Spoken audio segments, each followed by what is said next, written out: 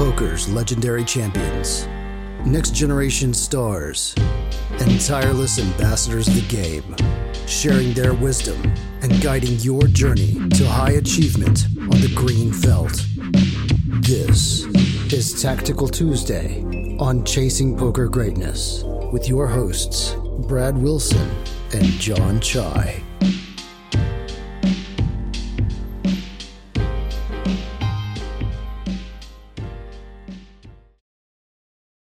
Welcome, my friend, to another episode of the Chasing Poker Greatness podcast. As always, this is your host, the founder of ChasingPokerGreatness.com, Coach Brad Wilson. Today is Tuesday, which means I'm joined by my co-host, John, for Tactical Tuesday. How you doing? How's it going, Brad? Doing pretty good. I'm doing very well. Yeah, I'm doing very. Don't bother. You can just ask a question and not. No, I didn't mean to. Tell us how you're doing. I'm doing well. That's it. Me too. Coming off a high of going to see Cirque du Soleil last night. Always, we've talked about mental, physical, and spiritual block when we were talking about the elites, and Cirque is firmly in the spiritual space. What's which Cirque did you go to? Curios in Atlanta. They're going to be here for the next 3 or 4 months. They build a giant tent and have like nightly performances every day for. Do they have like a theme or like a, Yeah, it's Cabinet of Curiosities. So circus themed, obviously, but then like, kind of the freak show type thing, which, yeah, if the listener is familiar with Cirque, you'll know that they can do some really, really wild and crazy things, given especially that theme. Think you'll go again in the next 3 or 4 months? I already have tickets to go again. Oh. I don't think I'm going to go again. I know I'm going to go again. No wonder Guy can lose 25 million online. Yeah, exactly. Like, I mean, there's nothing like it. To me, it's the best entertainment. Like, it's just, it's food for my spirit. It's food for my soul. It's just a creative endeavor that I think is just there's nothing like it. It's people that are just at the top of their game and very like niche things, but are just incredible to see. Yeah. I love the Cirque shows too. I think there are only like a couple that I haven't seen in Vegas yet, and I've seen a bunch of them like twice. So I'm also in the Guy donation. Oh, I'll be a Guy donator for life. Whatever I can do to support Cirque du Soleil. By the way, this podcast is not brought to you by Cirque du Soleil either. It's just a happy side effect for them. We're trying to get in the good games. Guy, where are you? Hit me up in my Twitter DMs. What's the theme for today's show? 3-bet pots out of position, and I have value both times. I just wasn't really sure what to do with my value. Okay. Like the rare spot where that happens. Usually I have nothing, and the question is, what should I do? Yeah, it's much harder to figure out what to do when you have something than what to do when you have nothing, right? Yeah. All right, so let's dive in. First hand is you have queens in the small blind. Villain opens to $25, playing 5-10. You 3-bet to 110. Big blind folds, and the villain calls. Looks like you're starting the hand with about 150 bigs, and villain has you covered, the in position. Player, and I assume they're a reg. So I'm going to 3-bet here. I think we could, probably shouldn't spend too much time talking about 3-bet sizing, but I think you go bigger than usual here, given that I'm deeper with the cutoff. I guess one of the considerations is that there's still the live range in the big blind, which maybe disincentivizes me from changing my 3-bet size. Anyways, I go with the standard size, 11 big blinds, the cutoff calls. And we go to a flop. Jack, deuce, rainbow. Jack, deuce, rainbow. There's 230 in the pot. You've got 140 behind. I guess we'll start here. I assume you start off with a C-bet. Yeah, I think there's like a lot of things you can do, but with your C-bet size, or maybe even, I don't know about checking, but you could do a lot of things with your C-bet size here. I start out with like a very standard, just 1/3. Get called by the cutoff, which is not surprising. I expect them to call on Jack, deuce with a lot of stuff. Like most everything. Yeah, I don't think like ace high is folding. I don't think like any two overs combos is folding. Anything with a backdoor flush draw likely not folding. Obviously, no pairs are folding to this size. And yeah, I mean, it's pretty nice. He probably never has a deuce. So feeling pretty good about my hand. Yeah, I think any two cards connected with the jack are probably not folding, like 9-10. Yeah. Maybe even like 10-8 suited those hands. Maybe 6-7 and 7-8. Queen 10. Yeah. Queen 10 definitely not folding. Yeah. So getting called pretty wide here. Turn is a 7 of diamonds. You do have the queen of diamonds. Board is now jack deuce deuce 7 with the 7 deuce of diamonds. There's 379 in the pot. So here I'm actually like the thought that's going through my head is kind of the flip side of the pocket tens discussion we've been having like on Tactical Tuesday the last couple of weeks, where like here I'm thinking like, okay, I think there are a lot of just like kind of floats that the cutoff has once I bet that small size. And I think a lot of them are going to either have like picked up real equity on this diamond or, you know, didn't pick up any equity and still feels like the need to start bluffing here if they just had like, you know, the 9-10 or 8-9. I guess those did pick up equity.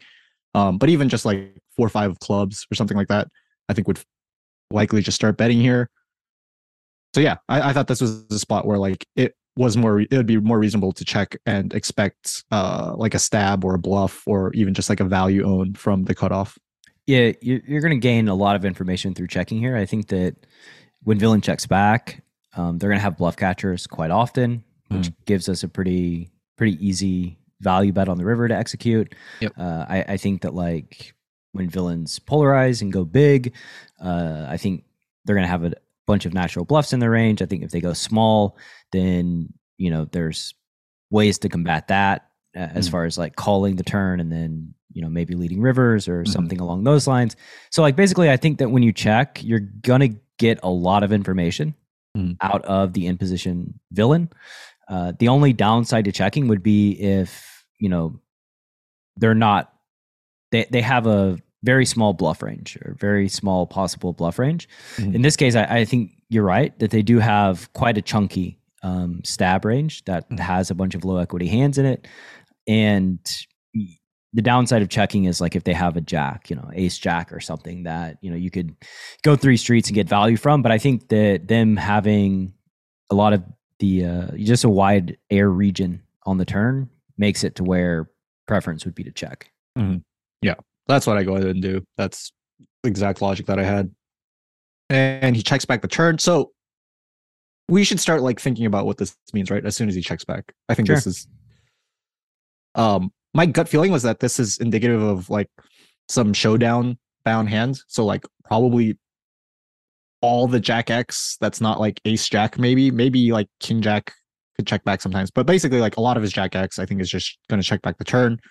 I think a lot of hands like 10s, 8s, I don't know, a 7 that made a pair, for example, are going to check back the turn. So that's sort of the range that I'm putting him on now once he does not stab. Yep, I'm with you. And you check back, there's a 9, which improves 8-10 and 9s, 2 full houses. The final board is jack, deuce, deuce, 7-9. No flush available. Still 379 in the pot. Villain has, John has 1330. He's the effective stack. So, yeah, given what we talked about on the turn, I think we have a couple of options on the river. I think checking is probably not the ideal option. Oh, really? I thought that was one of the... So, like, I thought that jack X portion of the range just bets the river a lot when I check. Yeah? That's a good point. But I think, like, 10s and 8s and 6s and 5s don't bet. Oh, for sure. Those maybe even, like, a hand that floated the flop and, like, turned a 7, like some sort of 7-8 type hand. 9-10, 8-9. Yeah, I guess those would bet the turn. Yeah. Okay. Yeah, I think the majority of them bet the turn, but I mean, at some frequency they're going to check back. But I think majority. So, like to me, their range would be full of bluff catchers, yes, as well as some like, semi-strong value like queen jack, king jack, ace jack, possibly. Yeah. And so like the question is, do we bet and just target like the bluff catchers with like a catch-all size? Mm-hmm. Or do we check, let the top end value bet, check raise, and hope that like, that's higher EV than using the catch-all size? It's kind of hard, right? Because like to play the river for 2 bets, then you need them to call. Yeah, with a jack. And I think that's tough. I mean, maybe they might, depending on their size, like whether they feel like they're inducing by like betting really small. I would be wary and most likely just go ahead and bet the river for value myself. Okay.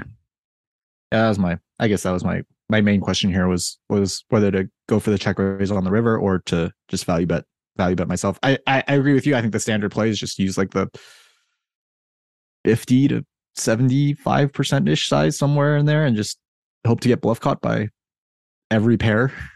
I mean, I think, you could just, you could polarize too and go like 1.5. I think that's somewhat reasonable here.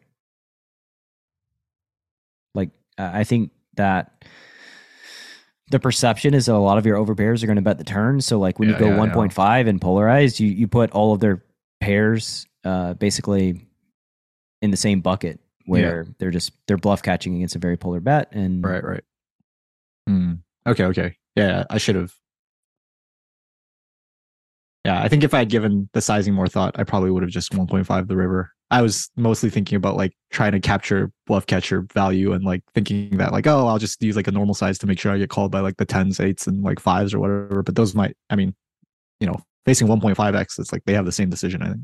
Yeah, I think like an interesting component of this hand is that it's very difficult for you to not have the best hand at this decision point. Correct. So like it's very difficult, which to me means like you can widen your value range some, and just like put villains, like 6s, 8s, 10s. I mean, basically like if you overbet, then ace jack is effectively the same as 5s. Right. Yeah. And 5s is the same, like from the cutoff perspective, 5s is the same facing 75% as they're just facing overbet. Like, sure, it's just like I'm repping the same range or in his mind, I'm probably repping like the same range. Yeah. So yeah, in game, I decided to check. I think now I'll just 1.5x, just overbet the river. I tried to get a check raise and probably just check raise like based on sizing. For example, if you went like pot or like overbet or something like that, I probably would just call with queens. Sure. He uses this kind of catch-all size, this middle-y size. He bets 248 into 379. I feel really good about check raising versus this size. I think this is going to be. I was like really excited. I was like, wow, I don't know if 10s would like bet this big. This is probably like just a lot of Jack X that is trying to get value from 10s, 9x, 8s, whatever, like worse hands. So I rip it. Maybe too big. I don't know. I can't imagine going a different size though. I don't think you have a different size, but maybe. Yeah. I mean, maybe you can click it. I think it's a spot where I think it's a lot. It's somewhat difficult to find bluffs. I think your range probably doesn't have a ton of bluffs. Yeah. But I mean, I think ripping is probably just fine too. Oh, yeah, that's it. That's all, anyways, all my thoughts. I picked the jam size. Yeah. And the cutoff folds. But I think the hand that he folded is going to probably start a whole conversation on recalibrating. Yeah. Yeah, so they turned a flush draw and checked it back. They turned a hand that I thought would like 100% stab the turn. Yeah. So what's interesting is I think that King 10 of spades probably does stab the turn. Yeah. 100%. Oh, sorry. Villain has King 10 of diamonds, by the way, for the. Yeah, they turned a flush draw and checked it back. I mean, I'm not as shocked that villain can actually turn like decent equity and choose not to bet. Yeah. I think, again, if they have like King 10 of spades, they probably will bet the turn. Mm-hmm. Because that hand, like, it doesn't really matter if it gets check raise because it's not like it's having a ton of equity denied facing turn check raise. But this hand, where they actually do have equity, getting check raise is kind of a disaster. So yeah, I mean, I don't know. Like, I think it doesn't really change my thought on the turn. I think the biggest calibration would be that when villains actually have a flush draw, maybe they're less inclined to bet than if they don't turn a flush draw. Does this So, make like- you want to like recalibrate your river thought process at all? Like, does this make you want to check more? Or are you just like, this is like such a small part of their range. I'm just going to still target their bluff catchers in 1.5x and like, okay, they have some. Yeah, like, so That's a big deal. really, if we think about it, like we have the Queen of Diamonds. Yeah. I mean, so that reduces, I guess, like Queen 10 of Diamonds, King Queen of Diamonds, Ace Queen of Diamonds. Yeah. So they have like King 10 of Diamonds, a bunch of like Ace X of Diamonds, Ace 3, Ace 4, Ace 5, Ace 6, Ace 8, Ace 9, Ace 10, and then King 10 of Diamonds. I don't know that they have enough diamonds to recalibrate. But maybe it's more than diamonds, right? Maybe it's like Maybe. 8, 9, or no, not 8, 9. Maybe something that doesn't make a pair also checks back.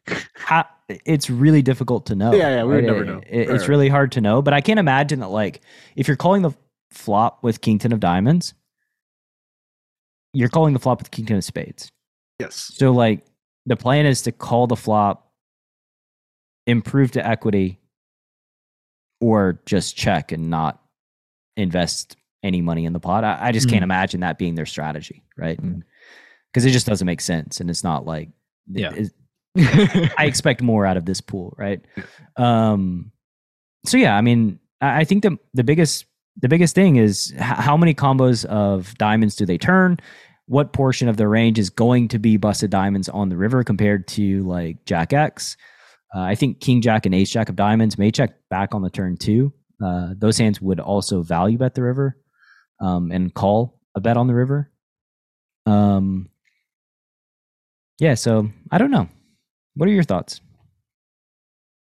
I mean, so one of the things that I know about myself is that I just like regularly underestimate the frequency with which people check back draws in spots where I would expect them to stab. And so I saw this and I was just like, here I go again, just like not calibrated correctly on like how people play draws.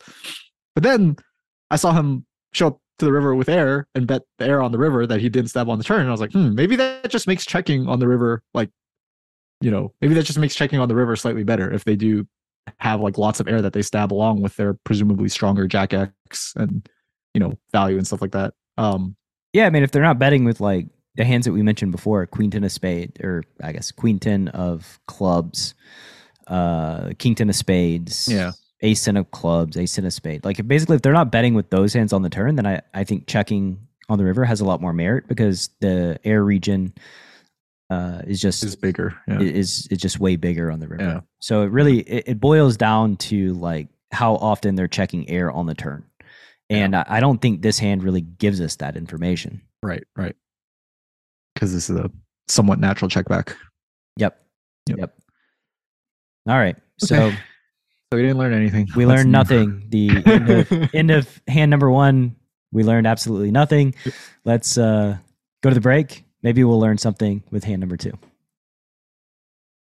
You've survived pre-flop boot camp. You've shot the fish in a barrel. Now, prepare yourself for the feeding frenzy. A comprehensive strategy for gutting every fish in your player pool. Data-driven hero bluffs, light call downs, and perfect value bets that are maximally designed to hurt some feelings. Feeding Frenzy. Available now at chasingpokergreatness.com/feeding frenzy. Welcome back from the break. John, let's hope that the listener can learn something in this hand. I think we'll try this then. part of the reason why they listen to the show, I think. All right, more 3-bet pots out of position. This time, I think it's actually the same spot. Cutoff opens. I 3-bet the small blind with Ace of Clubs, King of Clubs. All the same sizes. He opens to 25. I 3-bet to 110. He calls. Flop is Ace, King, 9 with 2 diamonds. Really good flop. We flop top two. Again, think you could do a lot of different things on this flop. I go ahead, do the same thing as last time. Start out with the third. Oh no! Whoops. Start out with a half. Okay, I have a better hand, right? Fish scale linear Lily with the strength of their hand. Yeah, well done, well done. I think I'm just planning on going bet jam. Just looking at the sizing here. Yeah, I mean that would make sense. I'm not sure that I love the half pot on the flop. I think the range you're targeting is too narrow on this board. Yeah, and especially when I have an ace and a king. Yeah, I would start out with a third. Yeah. Or a check. I think either. Yeah, I think check would be. I think check is definitely an option here. Anyways, go this size. Don't think it's the end of the world. Not yet, anyway. Ooh, do some diamonds. Probably checking range here on the turn. I don't know what you think about that. This is kind of where like I think the question about the hand. With your sizing choice on the flop, I think you probably do need to check range. I think that Villain maintains most all flush draws and will mostly never raise them facing the flop half pot on ace king 9. So I just don't think that you really get to bet on the deuce of diamonds turn. And I think, for, the good news is that like for protection, they don't have a lot of offsuit combos of hands. So it's hard for them to have like pair plus flush draw. Right. It's really hard for him, for example, to have like the naked king of diamonds in the spot because he doesn't call a 3-bet with like king queen off or king jack off or king 10 off or anything like that. Right. So the equity that they get to realize if turn goes check isn't like substantial. Yeah, and it's not really a big deal. So that all leads me to like just checking on this card. Yeah, like they might not even have like jacks with a diamond, right? Like that might just fold the flop facing half pot. So yeah, I think you're right that there's really no single diamond hands that I have to be worried about right now. Absolutely. Correct. So I check. He checks back. Okay, so I think this check back is like similar to. I'm interpreting the cutoff check back similarly to the cutoff check back in the hand right before this, where I think it's going to include a lot of showdown, a lot of ace X, a lot of king X. I don't know exactly what he does with gutters like Jack 10 or Queen Jack. Again, just my inclination is that people just stab those hands on the turn, but we saw like in the last hand that, I was wrong about King 10 of diamonds not stabbing the turn. So I could be wrong there, but I would just still proceed as if Queen Jack and Jack 10 stab the flop at a decent frequency, or stab the turn at a decent frequency. Well, I mean, Queen Jack, Queen 10, Jack 10, they have like more incentive to stab the turn on the flush completer, right? Because sure. They have less equity, right? Like just getting check raised is not the end of the world for those hands. And then the last thing I was going to say was that I don't think it's like out of the question that the cutoff checks back a flush. No, definitely not. Spot. Yeah, I think they could check back. Actually, I don't know. I think it's. I mean, I guess they could and go for like 2x river jam. Yeah. And give us an opportunity to put money in. Yeah. So I guess.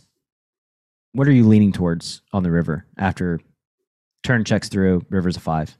So I think their board, range, by the way, is ace king 9 deuce 5, 3 diamonds. I think their range is a lot of showdown, a lot of bluff catchers, I should say. A tiny amount of bluffs, like a tiny amount of just like air that didn't stab the turn, like the Jack 10 and Queen Jack. Like you said, they're highly incentivized to just bet the turn because they don't care about getting check raised. And then a small amount of traps, just flushes that for some reason decided not to bet the turn. So mostly bluff catchers, and then a small region that's air and flushes. So leads you towards betting the river. Yeah, right? betting. And I think this is a board where those bluff catchers are very unlikely to bet the river. For example, in the last hand, like I thought the stronger Jack X would definitely be tempted to bet the river because there are worse hands that I can call with. I think once I half pot the flop here, like ace, 10 suited might not bet the river. Ace queen. Ace queen might be like, we're like I'm not sure if ace queen bets the river, which is like that's kind of exactly the point that I'm trying to make. Yeah. Ace 5 is the only one that got promoted right on the river to 2 pair. That would obviously bet, but very small portion of the range. So given that that's the range I'm targeting, I just ripped it here. This is where I really Yeah, I don't like the rip. Yeah, that's what I thought you were gonna say. I think the rip is just too much. Just lets them off the hook. You're just applying too much pressure on their bluff catchers. Yeah. On a board where like it's very conceivable that you have sets and two pairs still in your range, and they also have like flushes too. Yeah. So like, I think the disaster scenario is that you fold out bluff catchers and only get called by flushes, which. Well, hang on to your hats. Hang on to your hats. Okay, so you 2x river jam, and villain folds. So no flush. Villain No flush. Let's see what villain did have. Bluff catcher. Ace 4 hearts. That's not good. No. I think it's somewhat expected though. Maybe not to you when you're playing this hand, but after discussing the hand and talking about it, maybe. Yeah, after looking at this hand, I'm like, what a dumb line. I think that like villain's range has folds. Like bluff catchers have natural folds on the river based on the sizing that they face. Yeah. And it's quite difficult for them to have like two pair. So you'd have gone a smaller size. I would, yeah. And so I'm almost sure that like in game what I was thinking, I'm sure I considered the smaller size and then just thought to myself that I didn't want to make a 2-bet game on the river. And maybe this is a spot where you I shouldn't be as concerned about that. I mean, so the problem about with a 2-game thought is that if villains fold out bluff catchers to jam and call with flushes, that's a terrible situation. Yes. I would much rather at least bet 70, have more bluff catchers call. Yeah. And like if they jam, then you know, we burn that bridge when we get there. I think it's very hard for them to find natural bluffs as a jam. Right. So no, I think what you said right at the beginning was the most important thing, is that like the 2-bet game only comes into play when they call the river with their bluff catchers. Right. But if they don't call the river jam with their bluff catchers, then like that's not even something that should be entering my like thought process. Exactly. Yeah. Okay. Yeah. So yeah, villain folds, and thank God he didn't have a flush. That's all I can say. Because apparently this is just atrocious. Well, yeah. Hope you guys learned something from this. I'm trying to try to spin some positive light on it, but I don't know that I can. Ace 4, like Ace 4. I brought this hand to be roasted. Ace 4 is effectively like Ace Jack and Ace Queen and Ace 10. Yeah, facing 2x jam. It's all the same. Yes. So yeah, not great when villains. Kind of the same as like Ace 9 or Ace 5 even. Yeah. I mean, you're saying that you have a hand that's better than 2 pair when you jam. I can't imagine them thinking you're just jamming with like Ace Queen. Yeah, exactly. Well, nice hand, Jonathan. Maybe next time. Feel like it. Won the pot, but don't feel good. Well, better to win the pot and not feel good than that's true. Lose the pot and feel even worse. So that'll do it for this episode of Tactical Tuesday. Thank you for listening. We will do something next week. See you next week. Peace. Thanks for listening to Chasing Poker Greatness. You can subscribe on Apple Podcasts or on your favorite podcast app. Go to chasingpokergreatness.com to get the newsletter, join the Greatness Village community, book a coaching session, or dive into the latest data-driven poker courses. Follow the show on Twitter @CPG Podcast.